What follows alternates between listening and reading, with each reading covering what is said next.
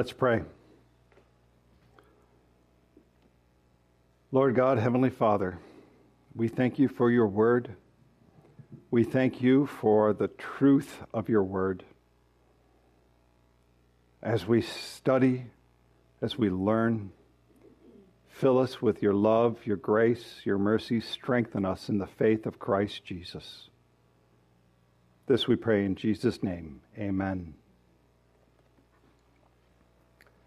Being the light of Christ Jesus is what we are called to do. We are called to be a lighthouse unto the world. But there are a lot of people in this world that would rather blow out that light, that would try to dim the light in many ways, that would want to make you compromise your faith. And that's what we really have been taking a look at in the past several weeks, is a faith that is uncompromising faith. And intellectually, we know we are supposed to do that, but when push comes to shove, it can be pretty hard. It can be very daunting to have an uncompromising faith. So an uncompromising faith is a faith that says, I will follow Jesus, I will trust him no matter the circumstances, even when we are thrown into the fire, even when the heat gets turned up. So this morning we are going to continue in Daniel chapter 3. And our roadmap this morning is this. It is the pressure to compromise, and we're going to revisit that. We covered that last week, but we're going to revisit that, the pressure to compromise. Not compromising even when the fire is turned up, and knowing that God is with us in the fire. Okay, so let's go back to the pressure to compromise. So if you remember, King Nebuchadnezzar had made a golden statue, and when the music played, you were to bow down and worship that statue. So if you're bowing down and worshiping that statue, what's that called? Idolatry, right? That's what we covered last week. It is called idolatry. And idolatry is no small thing. Idolatry is when you worship anyone or anything other than the one true God. And what commandment did we cover last week where God says, you must not idolize anything else other than him? What's that commandment? It's the first commandment. The first commandment is, I am the Lord your God who brought you out of the land of Egypt, out of the house of slavery. You shall have no other God before me. This is the first commandment. It is the greatest commandment of them all. Do you remember when Jesus was asked, what's the greatest commandment? He actually went to Deuteronomy, the Shema, and it is this. The most important is, hear, O Israel, the Lord our God, the Lord is one. And Jesus said, and you shall love the Lord your God with all your heart, and with all your soul, and with all your mind, and with all your strength. Did he leave anything out of there? No, it is complete. It is your all in all. Now look, Shadrach, Meshach, and Abednego could have said, well, look, I don't see anybody else who knows us. Let's just bow down and go with the crowd right now. We won't worship, we'll just bow down. Or they could have said, hey, you know what? I will bow down, I'll worship, but God knows my heart really. Or they could have said, look, I don't want to be a rabble-rouser. I'm just going to bow down so I don't get in trouble, so I don't get harmed. I mean, they could have done all of that, right? But they did not bow down because God says, I want you all. Everything, your entire being, that's the relationship you are to have with me. No matter the culture, no matter the government, the leaders, the laws, God first above all things. And this is hard for us as followers of Christ because the culture, the government, the laws, and other things do want you to bow down to certain things. So for us, an uncompromising faith Standing up in the face of pressure takes an uncompromising faith. It takes abiding in Christ and his gospel. That's what we stand on. That's what we hold to, no matter what may come our way, even when the fire gets turned up, even when you're thrown into the fire. Let me give you an example of somebody who was literally put in the fire. His name is Polycarp. So he lived from 69 AD, and we actually have the date of his death because he was martyred, February 23rd, 155 AD. He was a disciple of the Apostle John, so he learned directly from John and ultimately became a bishop in Smyrna. So he was told by the proconsul, by the Roman authorities, that he was to deny the name of Jesus.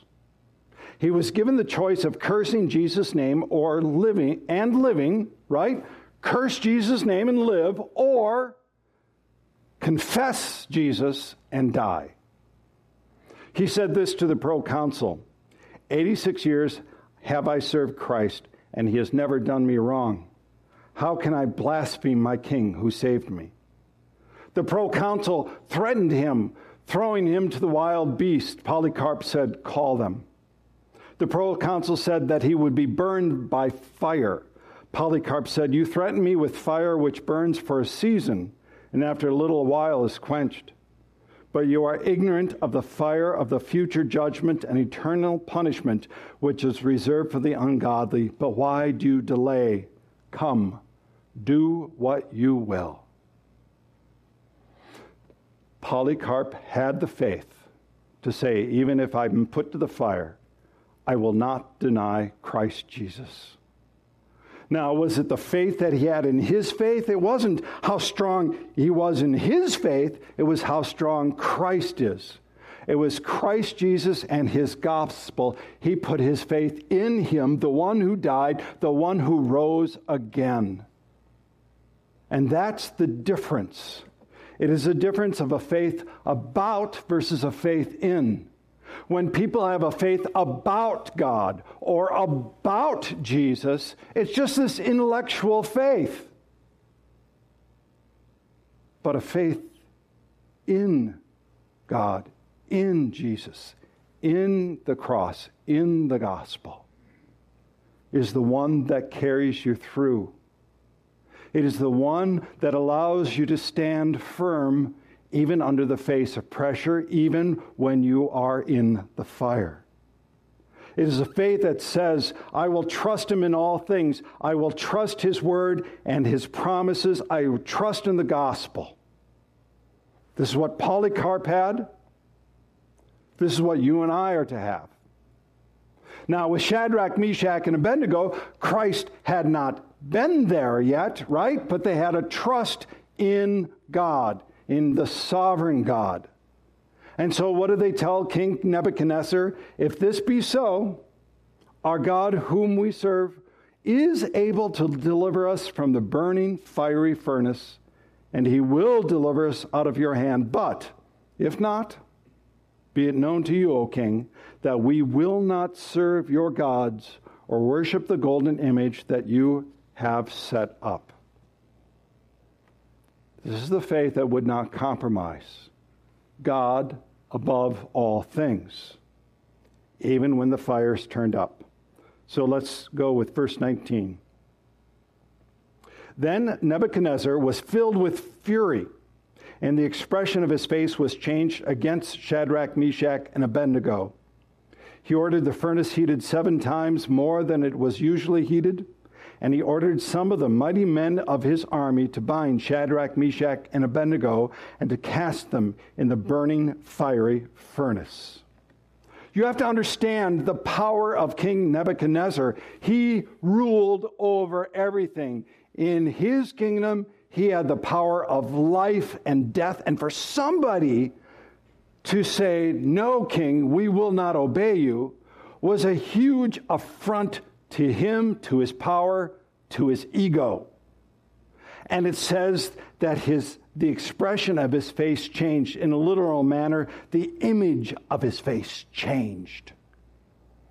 Now, have you ever been with somebody where all of a sudden they seem to be nice, but their face just like changed into something almost demonic? I mean, you see this on TV shows, right? With the serial killer who seems really nice, and then they say something, and all of a sudden, like, the music plays, and gets scary.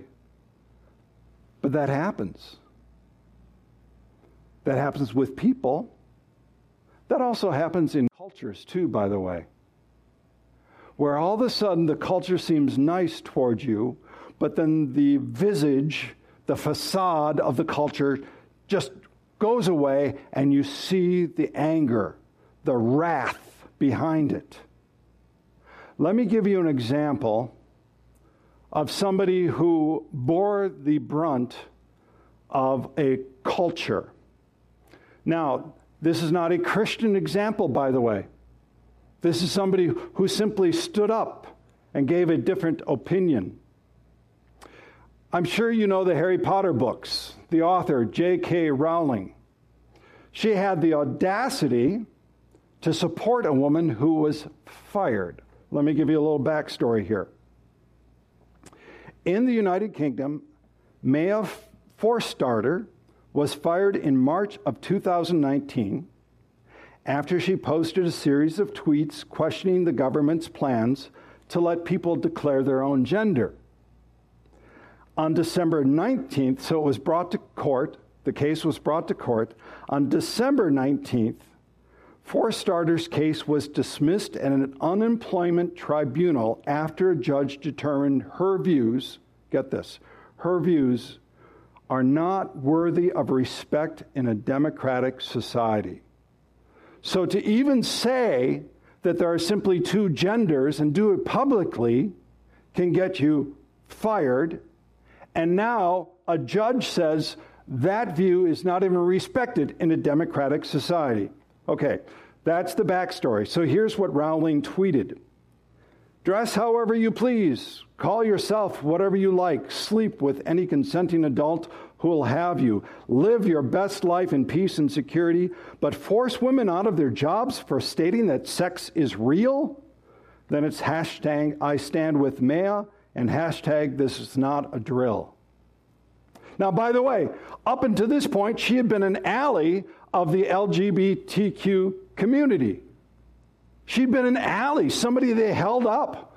Oh, but the visage changed in a moment, and the fury was unleashed. And now she is an enemy combatant. And she hasn't backed down. She hasn't backed down. She hasn't apologized whatsoever. So have you seen examples of now where the culture has shifted against Christianity? And have you ever experienced the fury or the wrath of a person or group of people who want you to apologize, to bow down, to worship some ideological position? The fire does get turned up, right?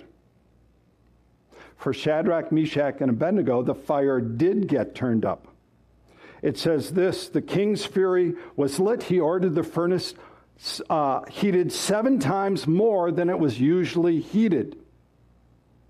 So, in this case, the furnace would have been like a smelting furnace to melt metal. And it would have been similar to what you see on screen here as a picture. It would have been more like an inverted funnel. So you'd have a smaller opening on top with a larger opening down below. And to say it was heated 7 times more overheated, that's simply to say it was heated as hot as he could get it.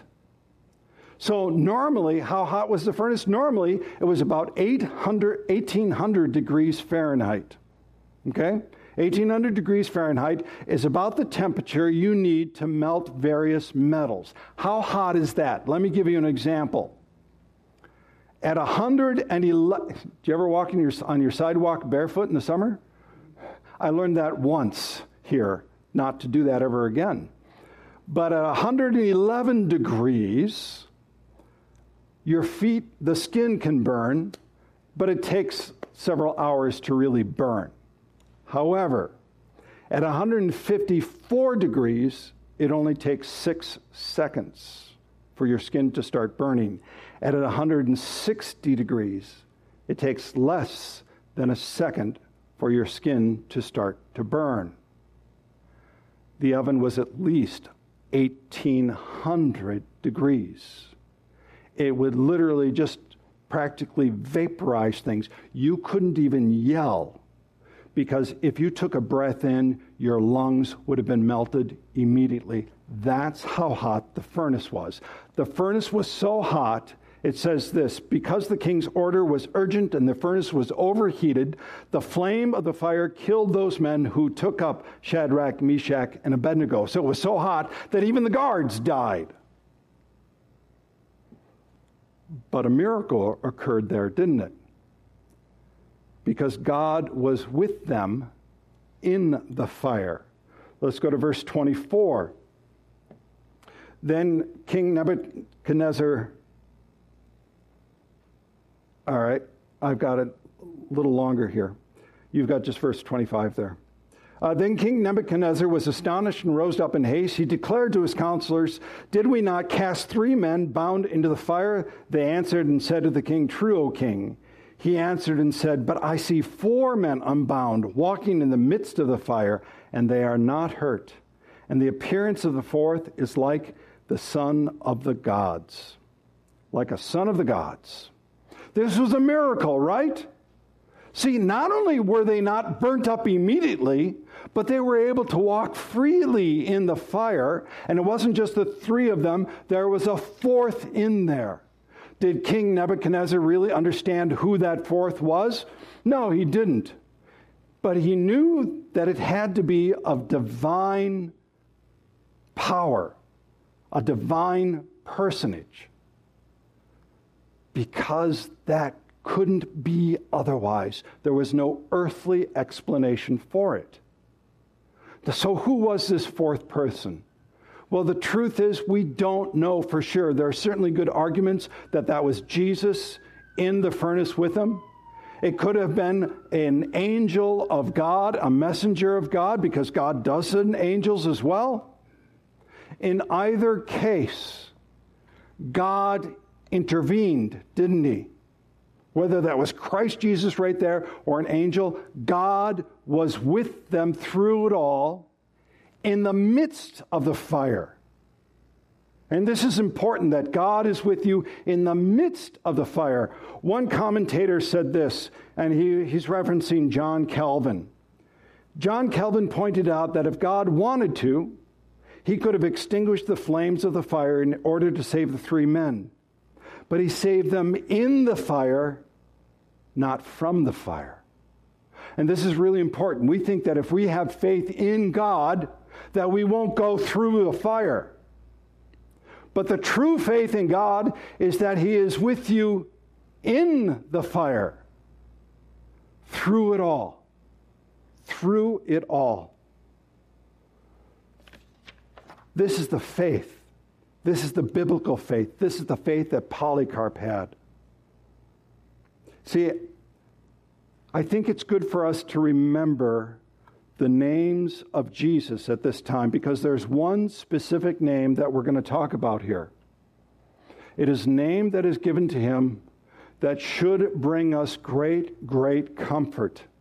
It is a name that we normally talk about during Advent or Christmas. It is a name by which we sing a song, O come, Emmanuel. Do you remember what Emmanuel means? God with us. God with us. Not God apart from us, not God sometime in the future, not God some far away by the side of us, but God with us. See, in the world of darkness, in the world of sin, God sent his Son to be with us.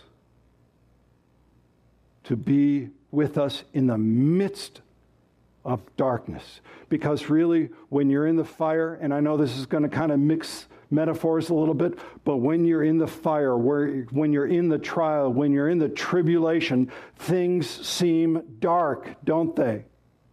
You think about the toughest times in your life, going through the fire, and we talk about those as hard times, sometimes as really dark times. But this is where the light of Christ shines through in the midst of all of that. This is why we had our reading from Isaiah, "Arise, shine, for your light has come, and the glory of the Lord has risen upon you." In our reading from 2 Corinthians, "For God said, let the light shine out of darkness. He has shone in our hearts to give the light of the knowledge of the glory of God in the face of Christ Jesus." God, Jesus, with us in the midst of it all. Do we want to go through fires? No.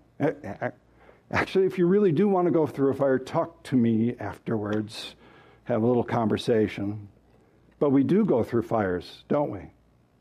We go through those hard, difficult times. As a matter of fact, you know what? If you are a follower of Jesus and you say, I'm going to follow you no matter where you lead, you will go through hard times.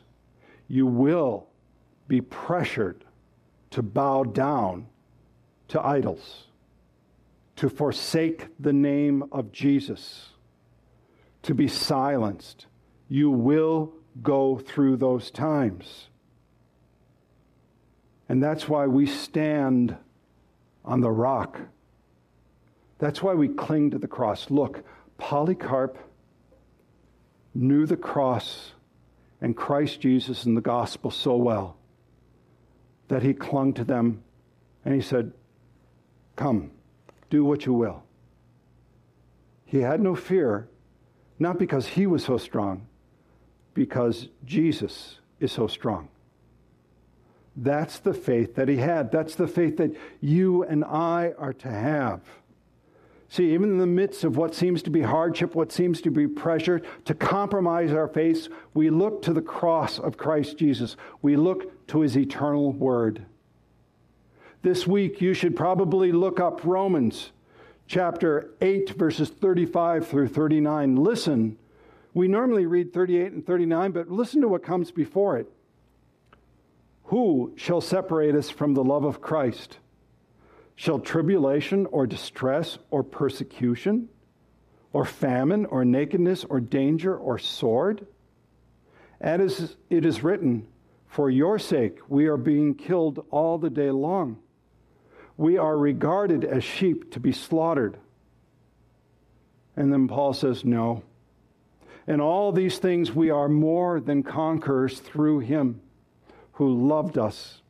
For I am sure that neither death nor life, nor angels, nor rulers, nor things present, nor things to come, nor powers, nor height, nor depth, nor anything else in all of creation will be able to separate us from the love of God in Christ Jesus our Lord.